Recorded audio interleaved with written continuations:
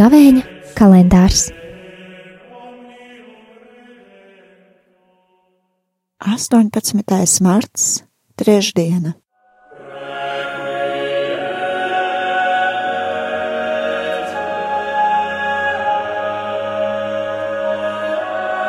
Lasījums no Jēzus Kristus Evaņģēlija, ko uzrakstījis Svētais Matejs. Tajā laikā Jēzus sacīja saviem mācekļiem: Nedomājiet, ka es esmu atnācis atcelt likumu vai praviešus. Neesmu nācis atcelt, bet gan piepildīt. Patiesi es jums saku, kamēr neizzudīs debesis un zeme, no likuma nezudīs neviens burts, nedz rakstu zīme, iekams viss nebūs noticis. Tādēļ, ja kāds atmetīs kaut vienu vismazāko bausli un tā mācīs ļaudis, tas debesu valstībā tiks dēvēts par vismazāko. Bet kas tos pildīs un mācīs, tas tiks atzīts par lielu debesu valstībā. Tie ir Svētā Evaņģēlija vārdi.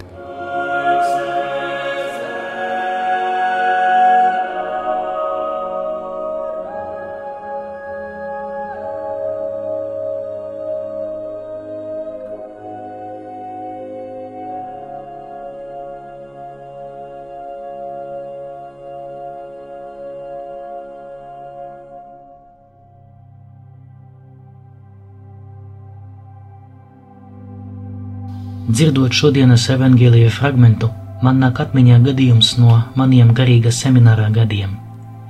Mūsu garīgajā seminārā eksistēja tāda prakse, kā seminaristi, ejot no kapeles uz ēdamzāli, pa ceļam klusēja, lai tajā sakopotības garā no lūgšanas pāriet uz lūgšanu pirms ēšanas, un tikai pēc tam sāka sarunāties savā starpā. Protams, ka nevienmēr un ne visi mēs šo praksi ievērojām, bet es biju liecinieks kādam ļoti interesantam gadījumam. Kādu dienu tieši šajā pārējā no kapelas uz ēdamzāli divi seminaristi sarunājas savā starpā par lietām, par kurām varēja parunāt arī vēlāk. Kāds trešais seminarists viņiem to aizrādīja, bet dabūja ļoti interesantu atbildi. Likums ir priekš cilvēka, nevis cilvēks priekš likuma. Un šķiet, ka tiešām tas tā ir. Bet es teiktu, ka tā ir nežēlīga, infernāla manipulācija ar Dieva vārdu. Tas lika man toreiz aizdomāties, kādas ir manas attiecības ar likumiem baznīcā. Šodien mēs dzirdam, ka Kristus pats saka, ka atnāca likumu izpildīt, nevis to mainīt vai atcelt. Tas ir atslēgas vārds – izpildīt. Ja es saku, ka esmu Dievam paklausīgs, kur garantija, ka tās nav manas fantāzijas? Daudzas nekrietnas lietas notiek ar Dieva vārdu uz lupām mūsu pasaulē. Kristus atnāca izpildīt to, kas pirms vēl viņa iemiesošanas jau bija iestādīts pasaulē kā Dieva likums. Tāpēc arī kristietība nav judaisma reliģijas izkropļošana vai atcelšana, bet tieši izpildīšana.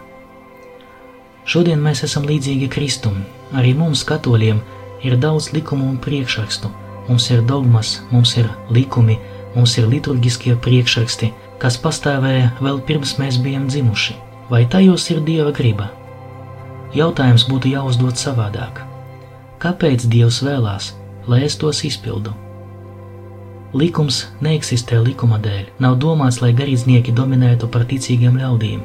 Likumi nav domāti, lai mani pakārtotu, bet lai mani sakārtotu, lai es savas fantāzijas, iedomas un vēlmes nepieņemtu kā Dievu, bet meklētu viņu pašu, nevis sevi.